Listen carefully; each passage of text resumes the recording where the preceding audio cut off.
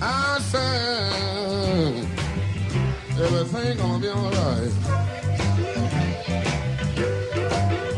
I said everything gonna be alright.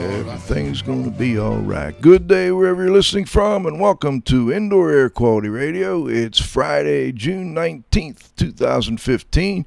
We're up to episode 373.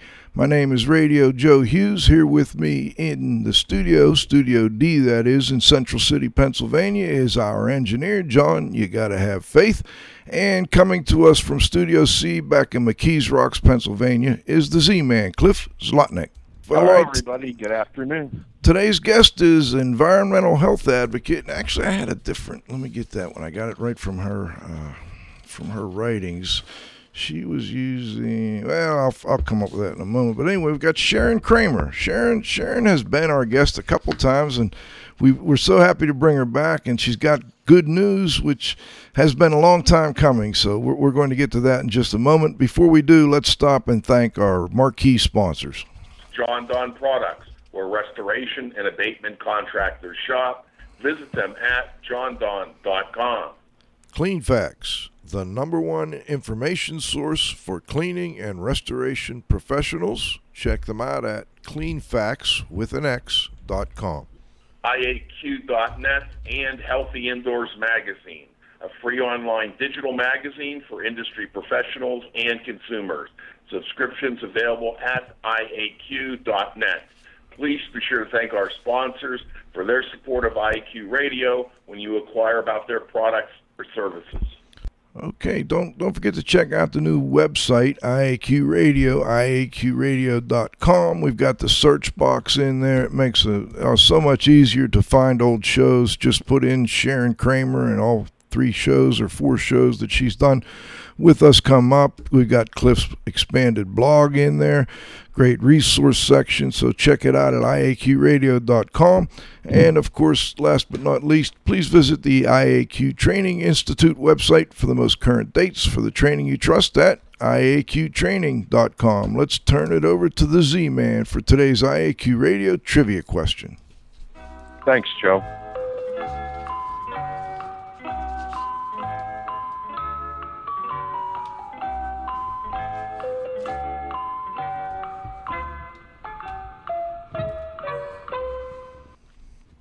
Win a cool prize by outcompeting fellow IAQ radio listeners and being the first person to correctly answer the IAQ radio trivia question each week. Submitting your answer is easy. Either email it to czlotnick@cs.com, or if you're listening to the show live, you can text in the answer via your computer. Congratulations.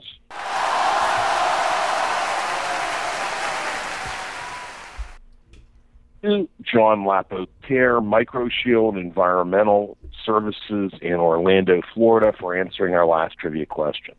The IAQ Radio Trivia question for Friday, June 19th, 2015, has been sponsored by Triska, the Tri-State Restorers and Specialty Cleaners Association, who have been serving the needs of and advocating for their members for over 30 years. Remember, Triska is your link to industry training, certification, standards, and events. Their website is trsca.org. Now for today's IAQ Radio Trivia question. What do the letters ACOEM stand for? Back to you, Joe. All right. Thank you, Cliff.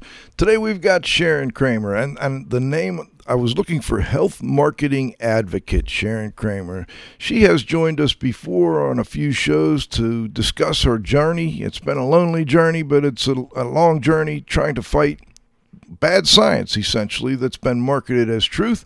She's been shaking up the community, indoor environmental and medical communities for years now, exposing how conflicts of interest and marketing ploys have been used to deny mold and damp buildings cause health problems. She started way back in 1999 even.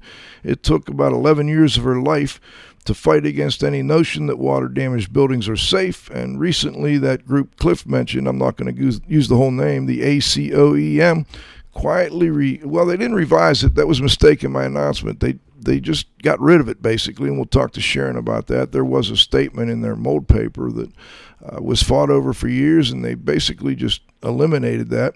Sharon has organized many presentations over the years with Congress, with the Senate. She's been done, help people in New Orleans. She's gotten some publications in the Wall Street Journal and et cetera, and she's just fought this tooth and nail. She even spent a couple of days in jail to make sure that her point was understood, and also to make a point about false science and how it became policy. So let's go to a little music and then bring in Sharon.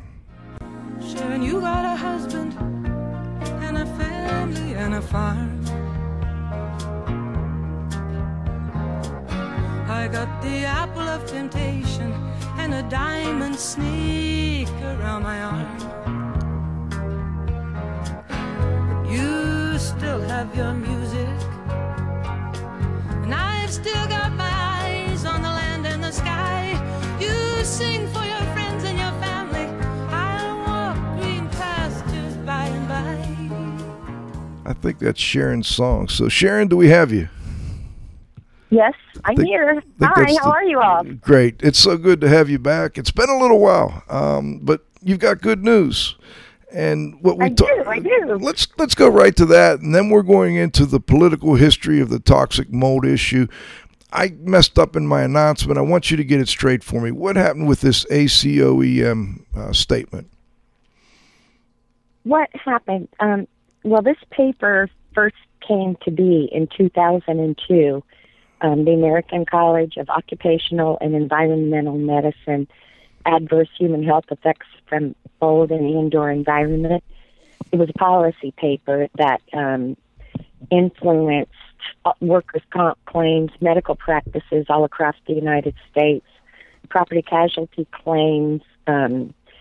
It was horrible. And what the paper did, it said that what happened, two toxicologists applied math extrapolations to a single data they'd taken from a single rodent study, and they professed, based solely on these extrapolations, that they were able to prove people could never be exposed to enough toxic mold in a building to get sick. Well, that's just pure nonsense of science.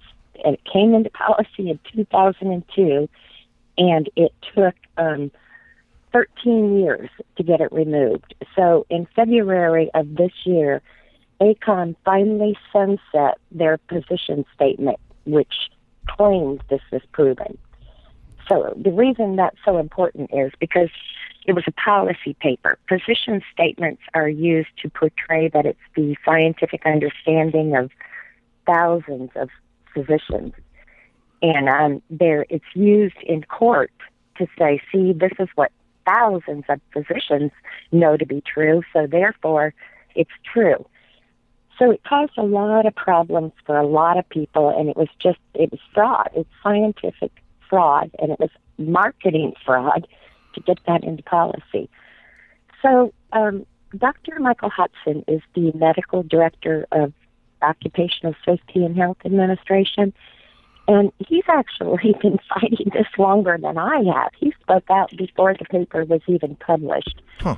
And in 2001, I believe, no, maybe it was 2002, where he was questioning about, how can you take a rat study and claim that this is proven? So through a lot of diligent efforts, I've been screaming about it for the whole time, but it was actually, I attribute Dr. Hudson being the man who made this happen to have AECOM sunset their paper. He had offered to help them rewrite a paper, and basically they kept putting him off and putting him off and putting him off, and so he finally was able to get word from them last October that they were intending to just sunset it. When you sunset a paper, a policy paper, that means you're no longer promoting it as current policy. So in February of this year, I kept checking their website to see what was what, and in February of this year, the ACON took that paper off of their public affairs page, so it's no longer being publicly promoted as a policy paper. They didn't tell anybody they did it. They just kind of quietly took it down. So I was able to get Work Comp Central. I don't know if you're familiar with them. They're a publication that they write a lot about policies and workmen's compensation throughout the United States, and they give seminars. And so Work Comp Central did an article in February, which it was confirmed that the ACON mold statement is no longer up. And so it's gone. False concept that it's proven toxic mold does not harm is gone, removed from policy. Interesting. Now, that was very important with respect to workers' comp claims, as I understand it. Is that pretty much the law? I mean, if the American College of Occupational and Environmental Medicine, if they have a statement that says that's not, can't be, workers' comp takes that pretty seriously? Workers' comp has used that paper, I think, in virtually every mold case where they tried to deny liability for the financial responsibility of injuring workers. What happens is, a worker has a claim, hey, I'm sick from mold, I'm having these symptoms, which are, a lot of the symptoms that we're talking about are the neurological ones, and where they have brain fog and get numbness and basically, can't function well. So what would happen is they'd file a claim, and it would get denied, and then they'd have to hire an attorney and sue for their compensation, and then the insurers would have these physicians who they're called independent medical exams or defense medical exams. A lot of times the person writing these reports never even saw the patient. They just write a report that says, yeah, based on the ACON mold statement, this person can't be sick, have these symptoms from exposure in a water-damaged building. So therefore, their claim is denied. So it's done. I can't even tell you how many people's lives I know have been devastated over this false concept in policy. First of all, they're sick, and they can't get treatment from any of the mainstream doctors because the mainstream doctors are being taught that the moldy buildings don't cause this. And then second of all, not only can they not get help from the doctors, they can't get any restitution for their injuries. No workers' compensation. So what happens is a lot of times they and their families end up on social services in order to survive, Social Security, disability, and food stamps. And so the taxpayer is the one who ended up paying for this fraud and policy. And it's been it's been a horrible fight to get rid of it. And I'm so glad that it's finally gone. Now we're at a turning point where the physicians need to be educated. No, that's not true. That it's proven toxic mold doesn't harm. Yes, these people are having these symptoms, and it's physical in causation. And to do that now, to get doctors trained, should be so much easier now that the ACON mold statement's out of policy. Let me come back to that in a moment. That was kind of a long answer, wasn't it? It works for me. You answered a lot, and I want to come back to two things. First, is Dr. Hodgson, is it Hodgson? Is that close? Yes. Okay. Michael Hodgson. Michael Hodgson. Is he still with, is it OSHA? Uh-huh. Okay. OSHA. And the second one is, how did you become interested initially in this issue, and when? Well, I really didn't anticipate that I would be in this issue this long. We had a leak in an ice maker line in late 2001 in our house, and the remediators didn't know what they were doing, basically, and they blew this stuff. They cross-contaminated our house, and the lab gave a false clearance on it. And I have a daughter that has cystic fibrosis and aspergillosis, so she's susceptible to mold. It can really hurt her. So they gave us this false clearance, and we moved back in our house, and within 3 days, she was experiencing symptoms. I got really sick and was diagnosed with hypersensitivity pneumonitis, and so we couldn't go home. And all we wanted was our insurer to fix our house so we could go home again. Instead, they ended up suing us for not accepting $30,000. We countersued them and ultimately received a settlement from all three of the cross-defendants for close to $500,000. And this is important to understand. I never made any claims of being ill from toxic mold, no mycotoxins. My illness was diagnosed as a immunological illness, and my daughter's was with the cystic fibrosis. As I go through the history of this issue, you'll understand why that's important. Okay. So we received a $500,000 settlement. I could have moved on from this issue, but I have a degree in marketing, and as it was easy for me to see, wait a minute, there's something not right here. There's a disconnect between what people are really experiencing out here and what's being sold to the doctors and in policy. So I started, tracing it back. Where is that disconnect? Because if you're selling something and it's fraudulent, somewhere in all this stuff out here that's being marketed is the key to where it is. So I could have moved on in 2003. My family was fine, and we bought another house. We sold our old house with full disclosure to some people that we knew. He was a contractor. But I didn't, because I could see there were, primarily it was the children that got me in this issue. The children living in low-income housing, where their mothers were, they couldn't get any help for their kids. The doctors wouldn't listen. And so I thought, okay, well, I'm just going to go to Washington and I'll tell them there's a problem and surely they'll fix it. And that was in 2004. And the journey that it took me on for exposing how they mass marketed this fraud has been, in some ways, it's been horrible, truly horrible. All the bad things that have been said about me, all the names I've been called, all the, the hardships on my family.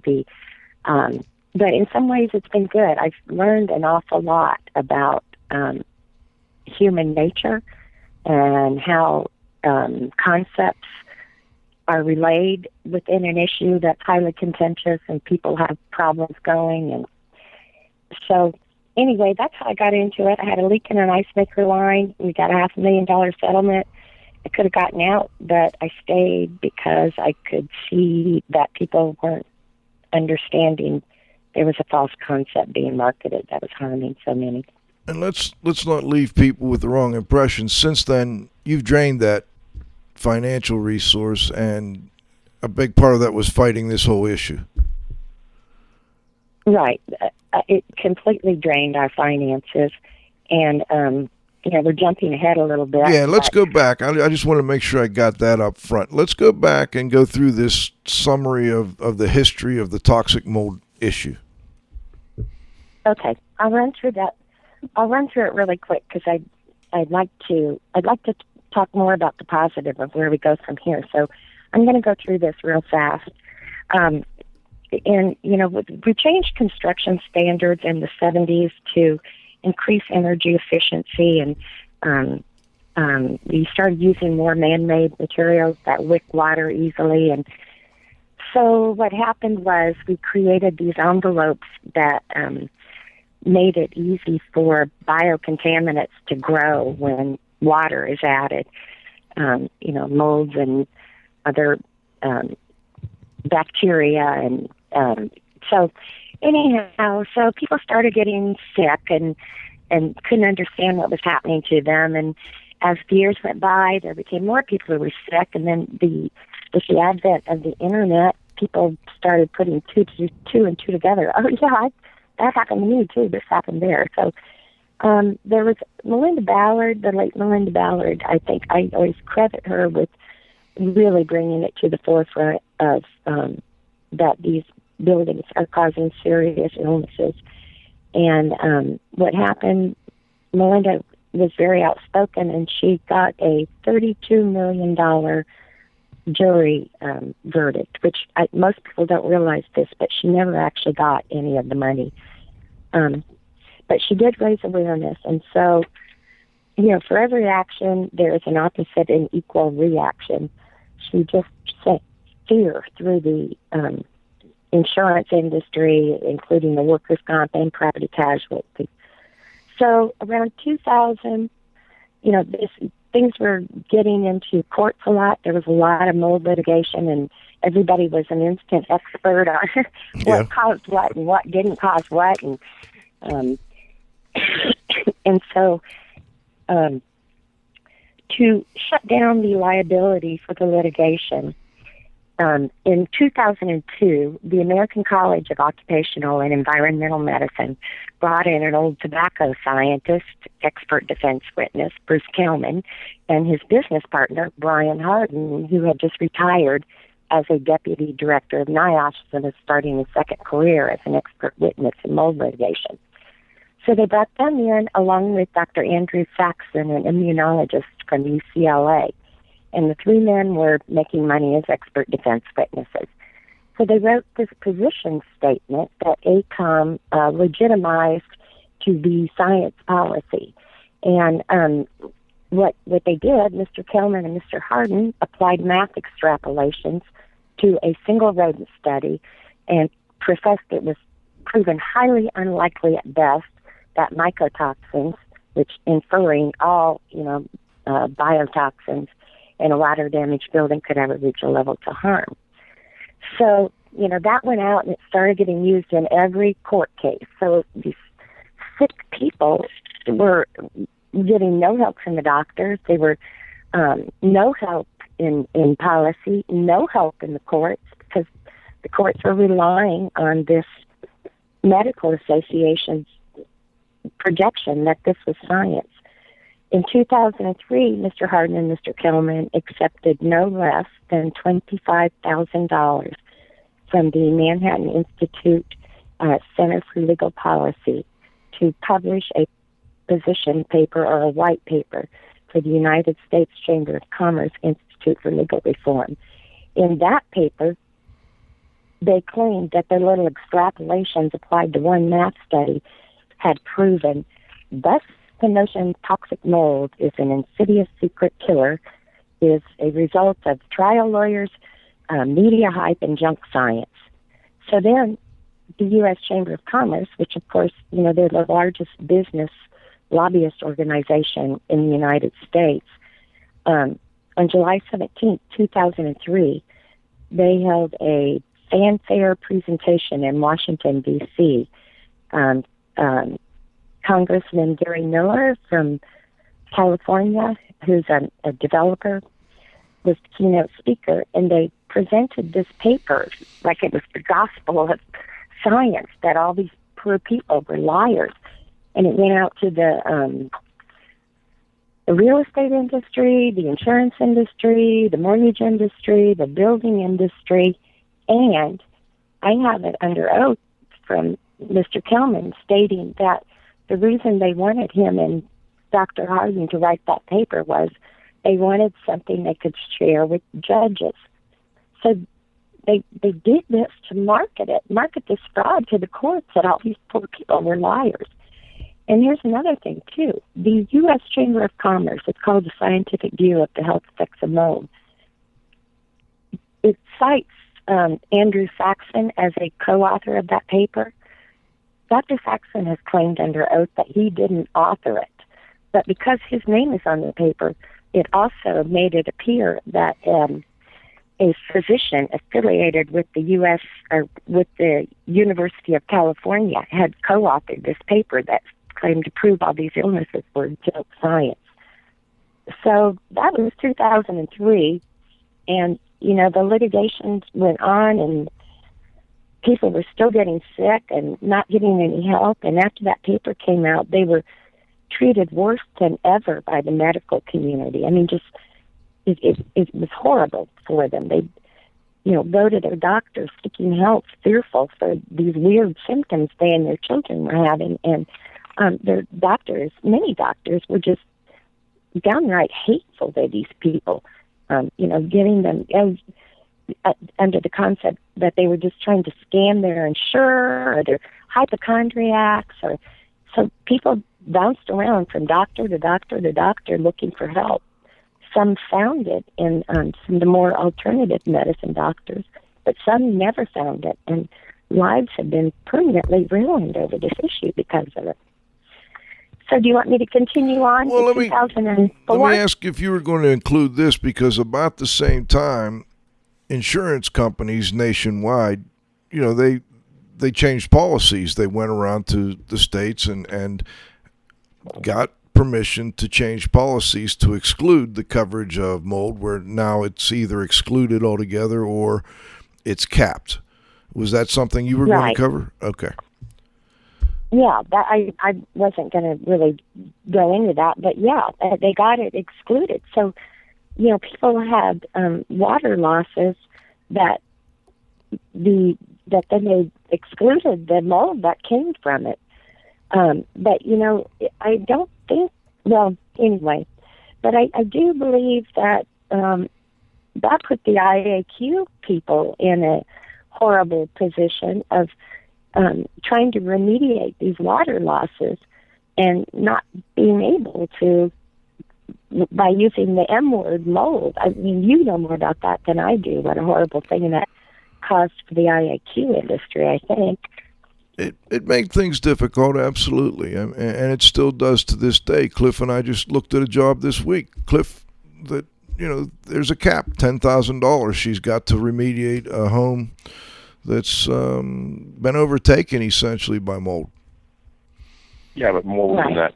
in that situation, Joe, I think we both know it's a form of secondary damage. They ended up having a steam leak, and unfortunately they were out of town at the time, and the steam just ran and ran and ran. So, yep. I think it's definitely water loss. With mold is, again, secondary damage from it. Right, and that's where the question comes, and it makes it more difficult for IAQ people. So I agree, Sharon. Yeah, it's so with the ACON mold statement being sunset in February, I think it should help the IAQ industry too, in that, if things aren't done properly during a water loss, repair of a water loss, and somebody gets really sick, it's going to be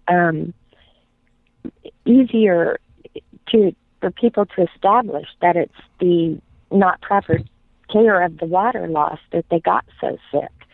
And so that increases the liability for the insurer if they don't pay for a proper remediation to be done. So I like everything in this issue, nothing changes tomorrow and there'll be contention along the way, but I really think in the long run, the physician education that these illnesses are real is going to help everybody in this issue.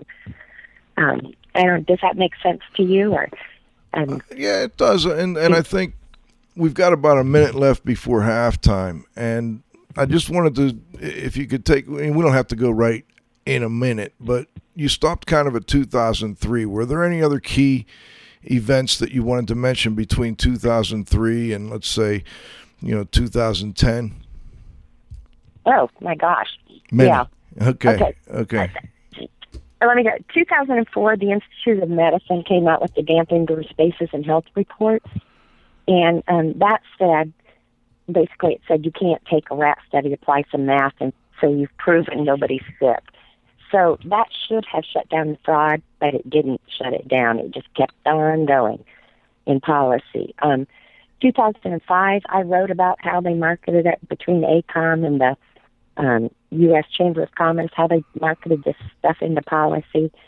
And I described Mr. Kelman obfuscating on the witness stand while having to discuss this. Well, the courts framed me for libel, suppressed the evidence he committed perjury to establish malice, falsified court documents, then tried to shut me out of what they did, wanted me to sign a false confession. So that's mine. I'm headed there. But in 2006, Senator Kennedy's Health, Education, Labor, and Pension Committee ordered a federal audit of this issue. In 2007, they deleted from the audit looking into who had conflicts of interest. Do I still have time in the minute, or should I keep on going? Let's go to 2010, then we'll break. Okay. If I go up to 2010, by this time, they had confused so much stuff here and there that I'm not quite sure why they did it, but this group that were advocates of Global Indoor Health Network put out a paper saying that it was proven 50% of the world's illnesses were caused by indoor air quality. That was their position paper. And it's like, wait a minute, you can't do that. That is not correct. What your reference actually said is 1 out of 5 environmental illnesses are caused by poor indoor air quality. So that's just indicative of how twisted this issue has gotten over the years. And that 2015, things have changed. And when we come back, I want to talk about the positive side of this issue. All right. Where we go from here. Let's do that. We're going to break and thank our sponsors. Take about 90 seconds. We'll be back with the second half of our interview with Sharon Kramer. We're talking about the political history of the toxic mold issue. The Indoor Air Quality Association, a nonprofit, multidisciplinary organization dedicated to promoting the exchange of indoor environmental information through education and research.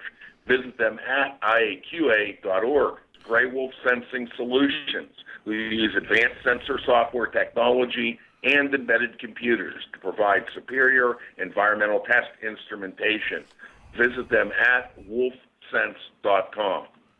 Legends Environmental Insurance Services, the experts in insurance for environmental consultants and contractors for over 20 years. Check them out at legends-enviro.com. And, of course, our marquee sponsors, Jon-Don Products, where restoration and abatement contractors shop. Visit them at jondon.com. CleanFacts, the #1 information source for cleaning and restoration professionals. Check them out at cleanfacts.com. IAQ.net and Healthy Indoors Magazine, a free online digital magazine for industry professionals and consumers. Subscriptions available at IAQ.net. Please be sure to thank our sponsors for their support of IAQ Radio when you inquire about their products or services. Okay, we're back with the second half. We got Sharon Kramer, and Sharon, I don't want to jump too quick to 2015 because there may be some other key points you may want to bring out. What year did you get the article in the Wall Street Journal? That was 2007.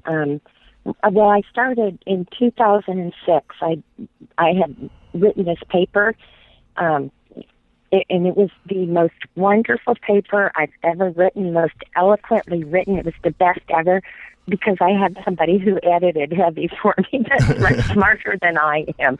So my name was on the paper, but I've always felt kind of like somebody else deserved a lot of credit for that one.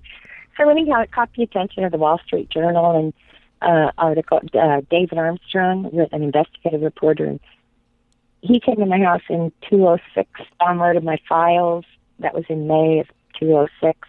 And then 2007 is when he came out with the front page article about the ACOM mold statement and the impact it was having on litigation. And to quote Dr. Harriet Ahman from that article, she nailed it when she said they took an assumption based upon an assumption based upon an assumption and jumped to the conclusion there was nothing there. So it's been a tough battle because not only did ACOM did this in 2002, they put out this phony baloney science, and the U.S. Chamber spun it further in 2003. In 2006, the American Academy of Allergy, Asthma, and Immunology allowed Dr. Saxon and a couple others to write their position paper, and what they did, they parroted the ACOM mold statement.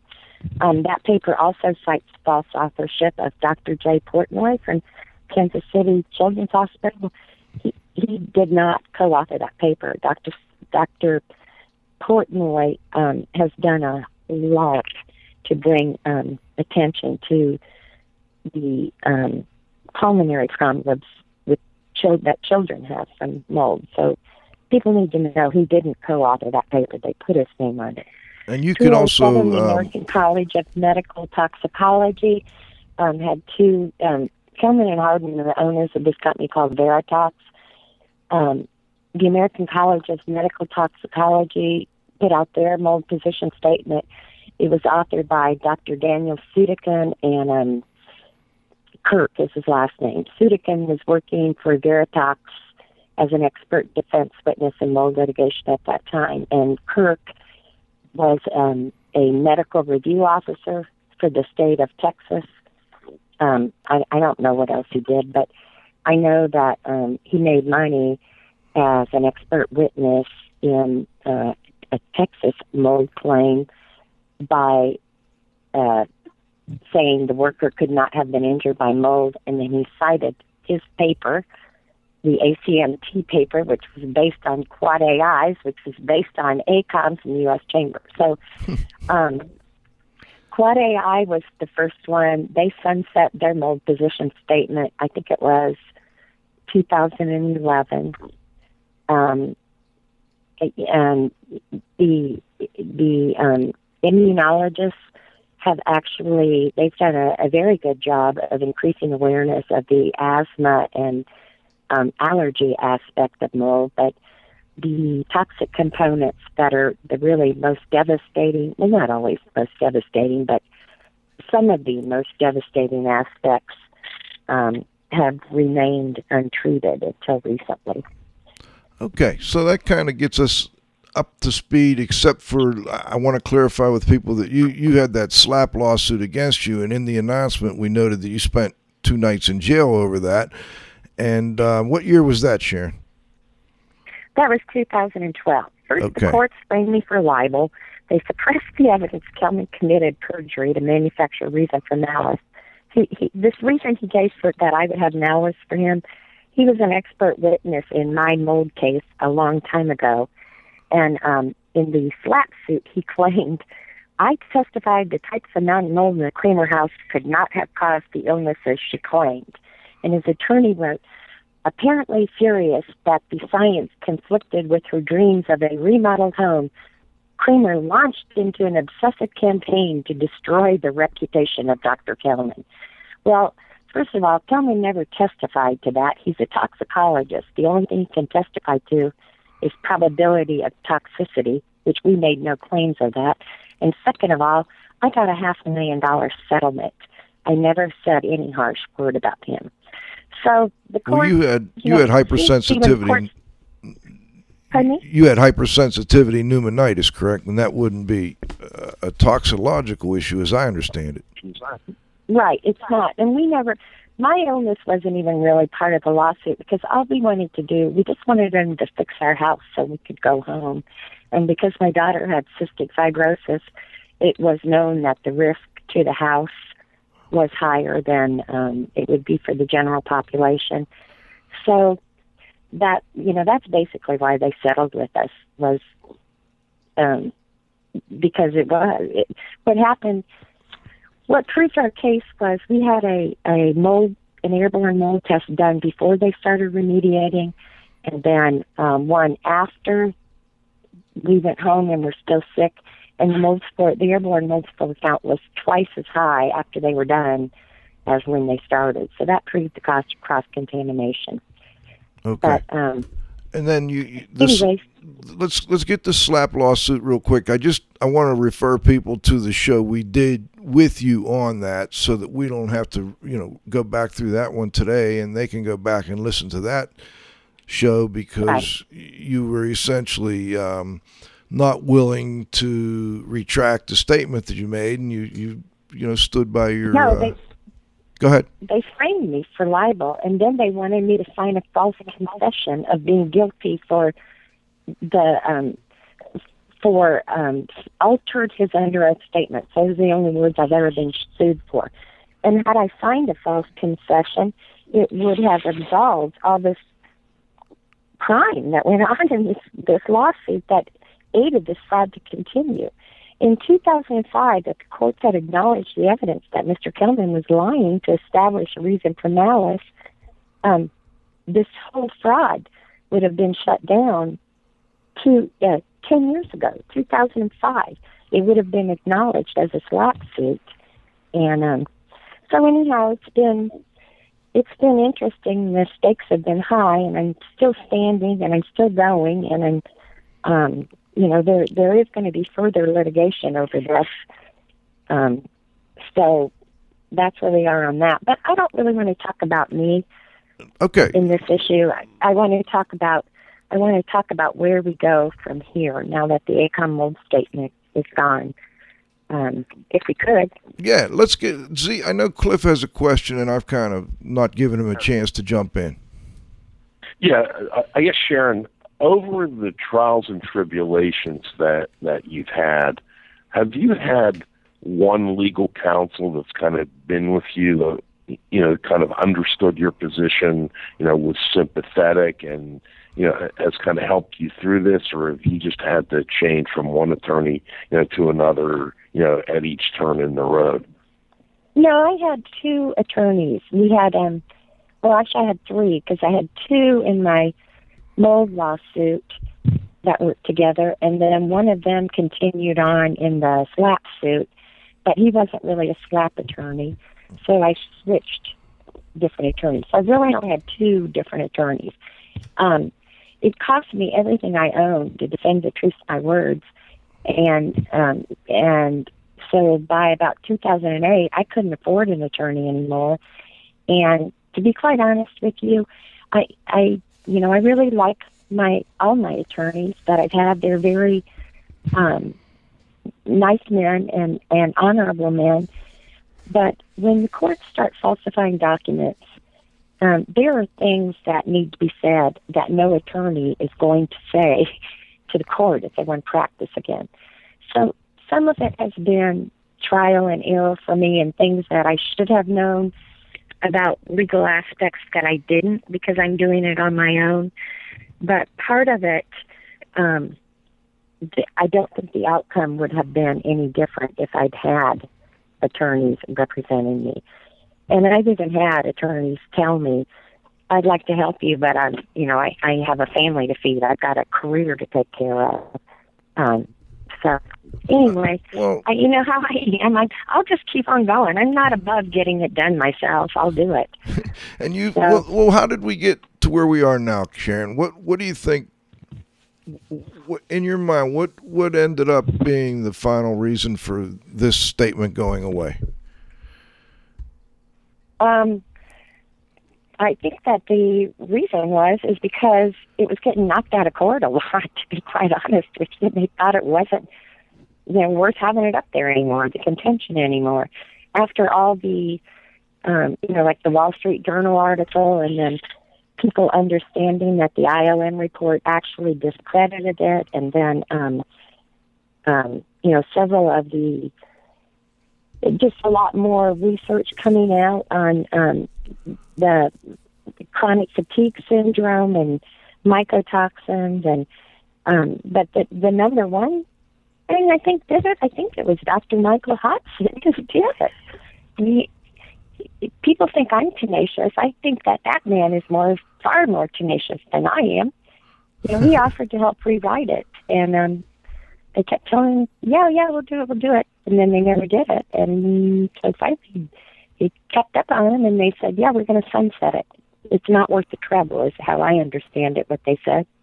All right, now you wanted to get some positive things out. Let's go to that, Sharon. What are the positive things here for today, and where do we go from here? Well, the positive things are, it's extremely, people don't realize what a good year 2015 have been for the environmentally injured in general, because they don't follow the background to it. But what's happened in the United States in the early 2000s was there was a lot of false science going around that would deem these people who are having, chronic illnesses after environmental exposures were just being deemed as kooks. There's been a lot of suicides over this issue, not even so much just because of the illness, but just because of the disdain these people have been treated with and the loneliness. So this is what happened. Okay, ACON's mold statement came down in February of 2015. It's gone from policy that it's proven toxic mold doesn't harm. The Lyme disease community, they were suffering a lot of the same thing. The Infectious Disease Society of America had developed, some guy from there developed this funky little test with the National Institute of Health that said, no, Lyme disease can't last that long. So now, that was a while back, and I don't know if you remember, they got threatened with a racketeering suit by Elliot Spitzer, whatever his name is. Anyhow, so that's now gone, and the Lyme disease people, it's being acknowledged that, these people are having physical illnesses. They're not mentally ill, crazy people claiming some unknown illness. And then just this last week, the National Institute of Health came out with a report on chronic fatigue syndrome, who those people have been deemed malingerers and, liars, just lazy people. So I want to read to you what the NIH report said, and I'm very pleased with this. It says, although psychological repercussions, i.e. depression, may accompany the CFS, chronic fatigue syndrome, it's not primarily a psychological disease and etiology. Both society and the medical profession have contributed to CFS patients feeling disrespected and rejected.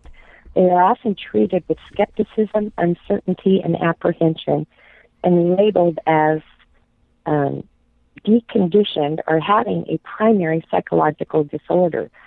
CFS patients often make extraordinary efforts at extreme personal and physical costs to find a physician who will correctly diagnose and treat their symptoms while while others are treated inappropriately, causing additional harm. Overall, the debilitating effects of CFS can result in financial instability due to the consequences of the illness, i.e. loss of employment, home, the economic burden is estimated between $2 and $7 billion. CFS results in major disability for a large portion of the people affected. So just to get that information out to the medical community that no, people injured in moldy buildings are not hysterical liars. No, people suffering from Lyme disease long-term are not hysterical liars. No, people with chronic fatigue syndrome are not hysterical liars. Just to get that information to the doctors will go a long way towards acknowledging these illnesses are real and will advance the medical understanding of it. Once the medical understanding is advanced, then the liability becomes greater to ignore taking care of a moldy building. And so that's. I'm sorry. Go ahead. Well, I was wondering, because you say you're passionate about better education for the medical doctors, and I think it's slowly they're seeing that, hey, there's something to this, and that but the problem is, at least the way I see it, they still aren't sure exactly why this is occurring, and then there are various theories on how to treat people with these injuries. Is that what your people are running into? Yeah, there's a lot of different ways to treat this, but it's the main, like the doctors in the pediatric environmental health specialty units and the Association of Occupational and Environmental Clinics. Those are the medical associations that get funding from the CDC to educate physicians that these, I think there's 28 of them that are medical schools around the country. So they're the doctors that have to be reached to, first of all, that they understand these illnesses are real. Then there are physicians that are making progress with how to diagnose and treat these. Unfortunately, they're not the same doctors that influence the public health policy. There are those that follow Dr. Shoemaker's protocol for treating biotoxin illnesses. A lot of the physicians from the American AAEM, American Academy of Environmental Medicine, they're treating them in a more natural way. Physicians associated with the functional medicine, I don't know that you call it movement. I don't know. Those doctors are becoming more educated as how to treat these illnesses. And so their education is growing about how to take care of it. The mainstream doctors' educations are growing about the illnesses existing. And I think it's just a matter of time before things are policy of how to do it. But before mainstream doctors can learn how to treat an illness, they first have to realize that the illness exists. And so that's why 2015 has been such a good year for the environmentally injured. It's becoming common knowledge that, these are physical symptoms. They're not mental illnesses. Well, I guess it's Did also... I answer your question? Would you ask me? Yeah, it did. It did. And I think it also will lead doctors to ask the question, have you lived in a water-damaged building? Do you know if you have water damage in your current home or workplace? And then there are people who can come in and assist with fixing the moisture problem and then cleaning up any of the contamination. So in that way, I think it'll help. So I agree with you there. I guess my question is for you, where do you go from here? Well, I'm in the process of, I'm writing a book right now, and what it's about, it's tied to the history of this issue, but it's also how, it's how corruption and bias in the courts aided this false science to continue in policy for so long. Is the gist of the book. I have more litigation in front of me, which I hate that. All I did was say, you can't take a rat study, add some math, and say nobody's sick. And it's already taken 11 years of my life and everything I own to not shut up. So there's that aspect. But then, I have a lot of family things on the agenda and a lot of fun things going. And so the future is bright. Cliff, let me get over to you. Yeah. Sharon, do we still have you? Uh-oh. I had a feeling she dropped for some reason. Maybe the phone died on her. Let's give her a second to get back in. Cliff, do you have a comment or a question?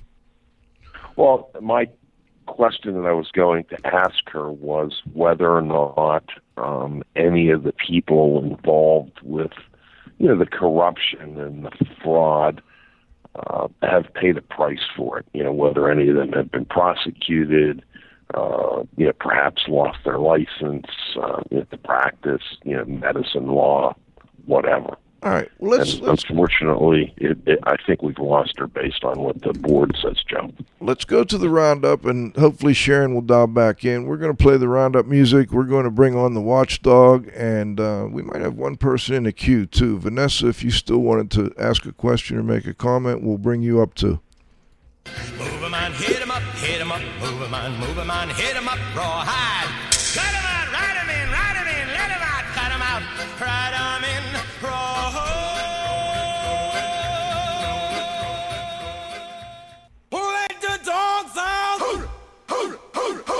All right. It looks like we've got Sharon back and we've got the watchdog on. Let's get Hello? okay, we got you back, Sharon. All right. Hey, Okay. we Sorry just about went to that. the roundup. I brought Pete Consigli on. Pete, do you have any questions or comments for Sharon? Well, first of all, I've really enjoyed listening to the history, and quite frankly, it was for me, and I think for Cliff too. I could probably speak for both of us. It was a little bit of a walk down memory lane. But there's a lesson to be learned here, and this is what it is. Any time that you hurt a mom and you hurt her kids, real or otherwise, and particularly if they happen to be in the marketing business, like Sharon and Melinda Ballard, that is not necessarily a very good thing. Not a smart idea. Now, Go ahead, Sharon. I got some comments I want to make, but if you got something you want to say, I kind of took some notes here because I knew I was coming in the roundup, and I kind of wanted to dovetail up some of the conversation. well, I was just going to say, that is one of the, I feel really fortunate that I got to 45 years in life before I realized that there were people out there that would, for the sake of profit, they would hurt little children. And I think that is probably what kept me in this issue, was just the shock that this could really happen in the United States. But it does. And when I actually started advocating in 2004, I wrote down a mission statement, and my statement was to teach the doctors how to recognize, diagnose, and treat mycotic diseases. And that's been my goal that long, and I'm going to finish it. Cliff? Yeah. Well, listen, I think where this issue really first hit the consciousness of the American public was in the mid-'90s, in the 90s when after the Melinda Ballard stuff, really started hitting the wires, and Sam Donaldson, the ABC show at the time, Primetime, had done an expose on that whole thing, and they had Eckert Johanning in there that actually interviewed Melinda and had her husband and her child. I think the child was in there and talking about some of the effects of all of that. And that was a time when Cliff and myself, and through the association activities that we had back in the day, REA was called ASCR, and we had a division called the Waterloss Institute. And we were really back then were on the front end of kind of dealing with all those particular issues with Shenyang, Harriet Amelie, you mentioned, Linda Stessenbach was involved with a lot of cutting-edge research at the University of Las Vegas. Of course, Phil Morey, a lot of information that he was sharing publicly on the Florida cases. And, at that time, shortly after that, when a lot of remediation was going on and the industry was kind of trying to first learn the best practices, the insurance industries did change their policies to limit the coverage. And, maybe over time there may be other coverages available, but, those obviously are business decisions, and they're very controversial. And I think trying to create these causal links was something that, industry and government, the different professions have been working on for many, many years. But, one of the big issues really has to do, it's a congressional issue. Depending on, who's got control of the Congress, the presidency determines how much kind of money is budgeted for educational training, such as for the, Tulsa University and the work that Richard Shaughnessy's done. Sue Smith and the Merck organization did a lot of training back in the day. So that's it. Dr. Hodgkins that you talked about, we've had him on the programs. He obviously is a cutting edge in the occupational physician area with guys like Eckert, when he was with John Hopkins. But I will tell you one thing that really caught the insurance industry and the general industry is when the Texas jury indicted the adjuster from the insurance company, even though it's public record. I won't say who the company was. They were one of the larger companies. They indicted that actual adjuster for child endangerment, which carries criminal charges. She could have actually been put in jail for, disallowing or whatever the coverage issue was with the additional living expense. And, I think eventually they straightened all that out, and there may have been a political component to that, and there were a lot of emotional issues, but that was something, being responsible for civil action, money is one thing, but when you get an employee of an insurance company based on an action they took that could potentially be put in jail, I think that got people's attention. And shortly after that, what you found that started to happen in the late 90s and right in the early 2000s, the insurance companies really did start to grasp and get a handle on that they needed to understand when they needed third-party consultants and evaluators and expertise on these different losses. And I think over the years, that changed the dynamic, and I think a lot of that really kind of lended to that stuff. But look, on the positive note, that to end the wrap up that you're talking about, what's happening now in the last 3 to 5 years, for one, you have the AIHA, the Industrial Hygiene Association, and the Indoor Air Quality Association are collaborating on a body of knowledge, which they just published. It's in the early stages, the kind of phase one, to define, the qualifications of an indoor air quality practitioner that's involved in, doing these investigations, offering expert opinions, and that's overlapping from a lot of different industries. The restoration industry, we're 5 years into the process to develop our body of knowledge, and it's going through organizational reviews. It's going through open industry peer review. By the time it's published, it'll be between 5 to 6 years. That's really big. That means the industry is growing up and maturing. There's all kinds of standards activities besides the IICRC stuff, which this audience is well known of. There's the fire standards that REA's been working on with IAQA, now, of course, under the ASHRAE umbrella. There's a pending infection control standard out there. So there's a lot happening in that. But one of the really big ones that oftentimes people are not aware of, and of course the listeners of the show are, is the collaboration that the industry has with academia. REA in particular, disaster people with Purdue, the demolition people. Clip was on a panel we organized at a global conference last year at Purdue and listened to some of those demolition people talk about the demo contractors that cleaned up at Ground Zero after 9/11. How many of them basically went out of business because the government didn't pay them? It was all public record. And all of the health issues that were public record that have been on all these news shows over the last several years are the firefighters and the first responders that weren't properly protected and got all kinds of things. It's on the public, it's on the radar screen now, not only the public, the regulators. And, I think it's all about collaboration. We're in the age of collaboration, and we need these professions and the governments, the insurance companies, the property management companies that have these buildings that often the burden of cost and get involved in these liability claims. In my mind, they have to start talking. There has to be a platform or a venue that there's always going to be emotion, but you got to get down to what the real issues are, and let's see how we can solve them. Of course, it's a lot easier said than done, but, in my mind, that's kind of what these shows are about, and really, I think, so the goal of IQ Radio and the media, they should have integrity and really try to push for that the best they can. So anyway, I enjoyed listening to you, Sharon, and that's my input from the Watchdogs cage, and a little bit overview and my perspective on where I think things are at. So I'll turn it back to you, Joe, Cliff, Sharon. All right. Well, thank you, Pete. And Cliff, did you have a final question for Sharon? Yeah, I did. The one she missed, Sharon. I just wonder whether or not any of the doctors, the expert witnesses, the attorneys, whether anyone, paid a price for this fraud. I can't even tell you how many professionals have paid a price for this fraud.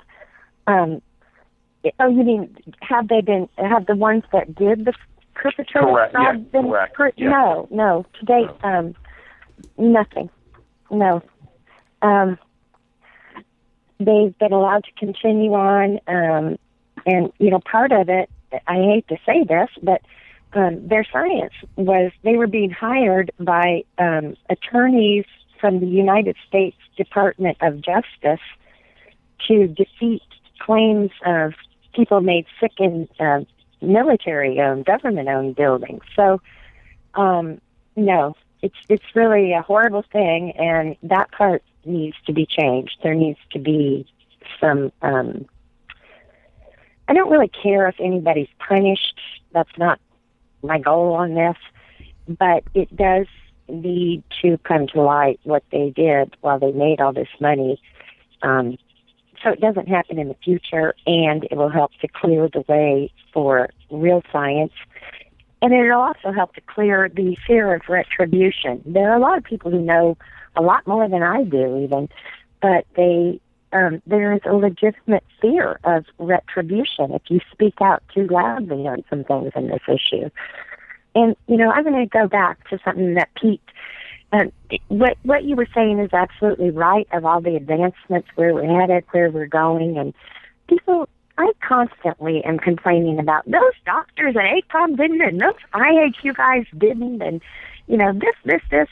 But people need to understand that not all ACOM doctors are evil people. There's a lot of people in their org who have been working to help us.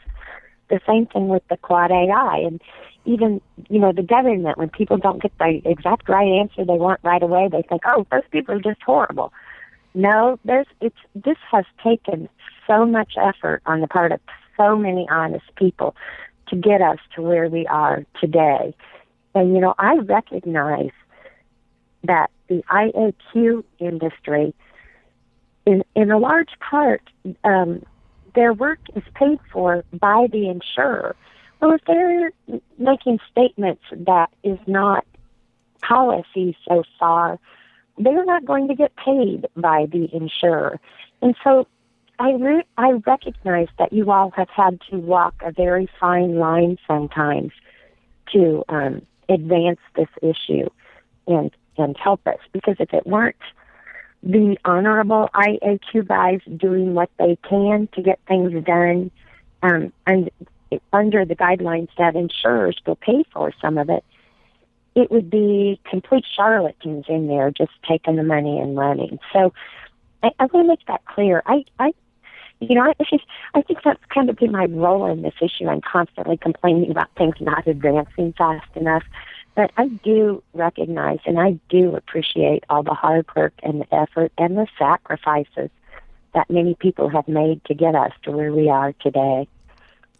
Sharon, I think you kind of maybe answered the last question I had, which was, is there anything you wanted to add? I don't know I think we lost Vanessa, so we may have to get a question from her by email. My email is joe.hughes, Hughes, at iaqtraining.com.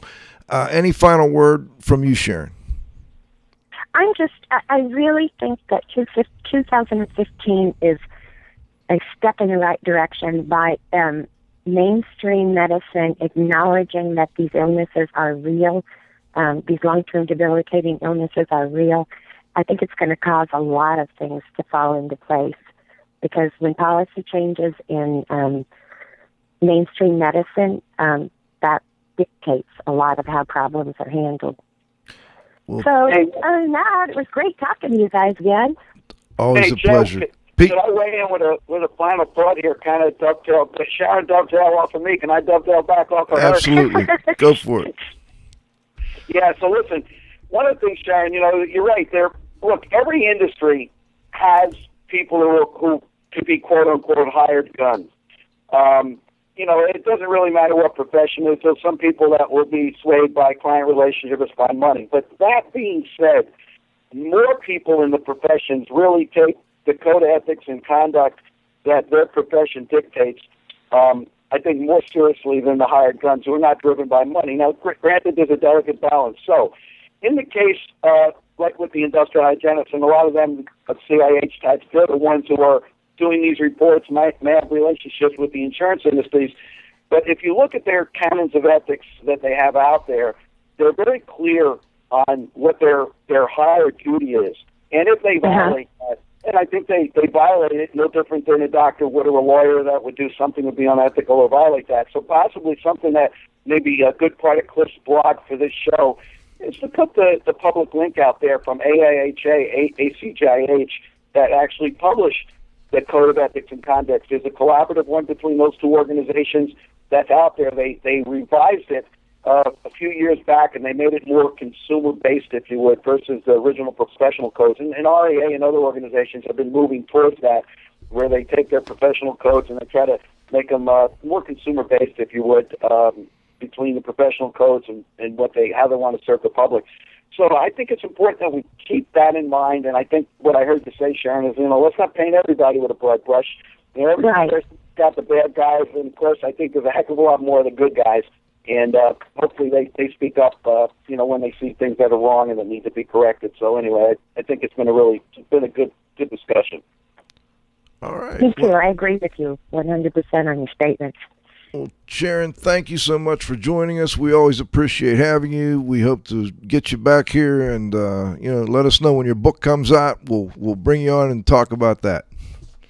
Okay, that sounds great. Fantastic. This is Radio Joe Hughes saying thanks to today's guest, Sharon Kramer, of course, to my co-host, the Z-Man, Cliff Zlotnick, to the Restoration Industries Global Watchdog, Pete Consigli, to our engineer, John, you gotta have faith, and most importantly, to our growing group of loyal listeners out there, thanks. Come back next Friday. We've got Lou Harriman's coming back on. We're trying to get Laura Kolb also from EPA. Let's see what happens on that. We'll be back next Friday at noon with the next episode of IAQ Radio.